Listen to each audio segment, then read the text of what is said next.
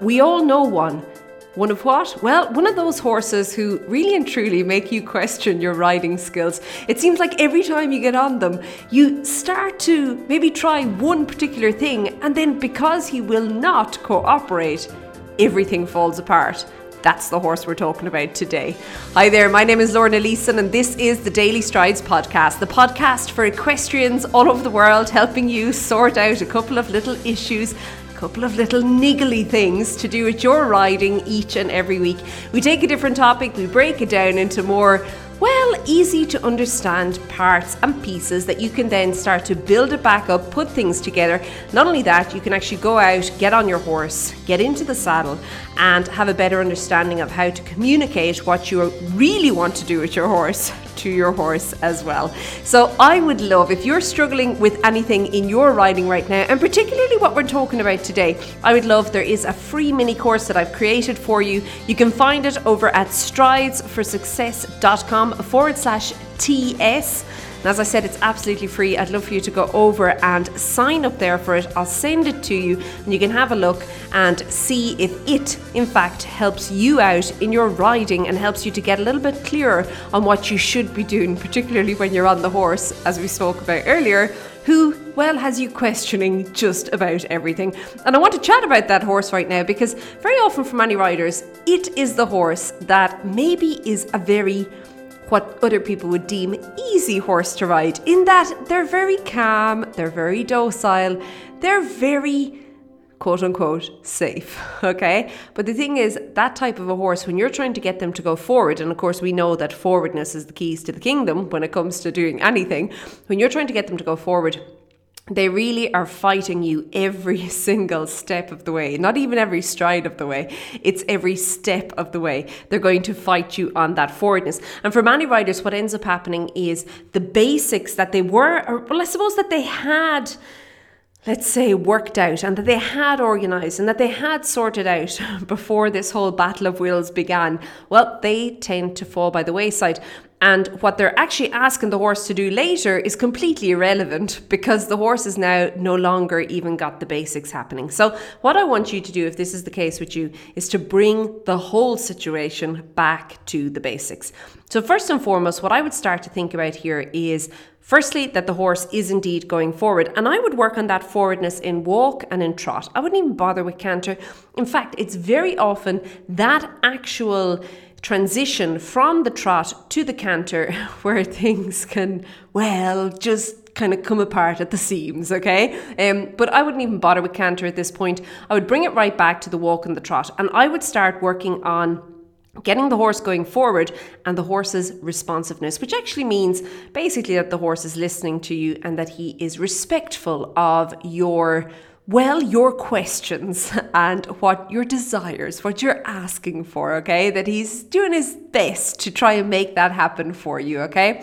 So that's where I'm going to suggest bringing it all back to. Now, once you've got the forwardness sorted out, and we've spoken about this in previous episodes, so you're more than welcome to go back there and just find it. And obviously, I will also put a link to it in the show notes for today's episode as well, or the blog post for today's episode. There will also be a link for that as well, which you can find over at stridesforsuccess.com/episode 1061, okay? And you can find that there, and I'll put a link to all the other ones as well. But once you've got the forwardness sorted out, what I would then start looking at is how much he is responding to actually the channel that you're creating. So now, in a couple of weeks, we're going to be talking a little bit more about this channel, but today, let's just touch on it, the fact that when you're on your horse and when you're riding your horse, you want to create a channel using your aids in order to get the horse moving forward, okay? So think about a channel being the river flow or the train tracks that the train travels on, okay?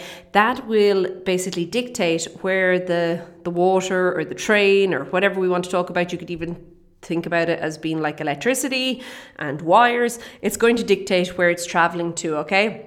And when you have that channel sorted out, you can then begin working on putting more energy into that channel. Very often what happens is the channel itself is a little bit weak, okay? There's weak spots.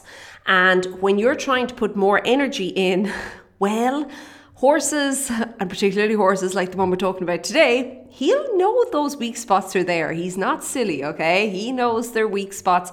And what he's going to do is everything in his power to actually avail of those weak spots and make the most of them, make it work for him. Because if he can get the energy to leak out through those spots, it means that he does not have to apply himself too much to the whole aspect of going forward. And of course, that means he doesn't have to carry himself, he doesn't have to engage himself. It's a much easier all-round workout for him, okay? So what can the weak spots look like? Well, sometimes it looks like, for example, if we take it back to that transition between maybe trot and canter, and you're kicking and you're kicking and you're going and you're going and your horse is trotting faster and your horse is trotting faster. And you probably at the beginning of that transition, when you thought to yourself, okay, I'm going to transition now into canter, you probably thought to yourself, okay, I need to ask for a little bit of flexion to the inside. So let's say we were asking for canter to the left. I'm going to ask for a little bit of flexion here to the inside, and it probably looked great. However, then the battle of wills began. And very often, remember I said he'll look for the weak spots. And what he has done now is figured out, okay, where is she going a little bit wonky? And what you'll often find is as you are maybe asking, using that inside leg, he is now bracing himself against it. So he actually ends up completely bent or completely, I don't want to say flex because I don't think there's really flexion. It's more like a bracing to the outside. And what basically happens is if he does strike canter, if you do win the war, okay, and it's like, oh, it's going on and on and on, that means that he generally might just strike on the wrong lead, okay? So bringing it all back, how can we fix our channel? What I would start doing, again, bringing it to walk and to trot, I would pay close attention to the flexion on circles and in bends. We've spoken about serpentines last month, to make sure that the flexion is correct. And start off and walk, start off where it's simple, and notice when you feel the brace coming against you. Now, the brace can also be through the shoulder, it can be through the neck. It doesn't necessarily have to be through the kind of the body or the barrel of the horse, but that's normally where you'll feel it first, okay? So notice that bracing happening and then correct it. Now, this is where you could, if your leg, maybe if he's ignoring your leg a little bit, you could use your schooling whip just to make a little bit of a correction. But what's important is that while you are correcting, you are focusing on moving where you want to go, because that is where a horse like this catches you. This is where he tests your riding abilities.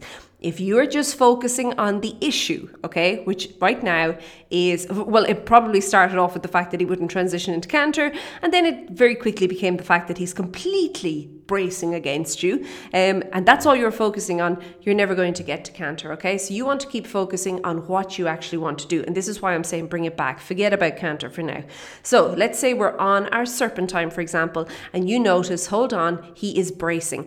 And what you'll often find with a horse like this is that as you're transitioning up and down, maybe between gears, between walk and trot even, he will do a similar thing. He will try and brace against you there. So this is where you can nip that in the bud. This is where you can really and truly remain more effective position, in a more effective role, and you can actually keep the movement, and not only that, keep the forwardness happening, okay? So what sometimes happens is I feel that forwardness comes from both a mental forwardness but then also a physical forwardness. But if you're not thinking forward, the physical forwardness won't happen. You have to be thinking forward. So if you can retrain your brain, and by doing so into thinking forward, you have a much better chance of getting your horse to think forward with you. Now, the other thing I'm going to suggest doing is more suppling work. So yes, the bends and the flexion, that is suppling, but it's also working on responsiveness. And by suppling, I mean that really and truly you're trying to maybe, for example, move the shoulders, or you're trying to move the hind quarters,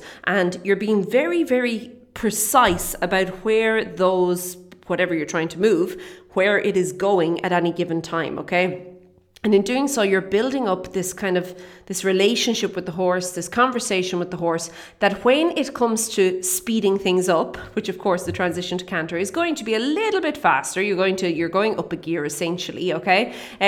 That you can then remain where you should be. You remain in this effective place because you're used to practicing it. And not only that, because you've trained your horse at this point to keep on thinking forward and to keep asking, or maybe I wouldn't say asking the question, but waiting for you to ask the question and then responding to it, there's a far better chance you're going to get that positive response when you actually do ask the question. Okay, so take it all back to basics.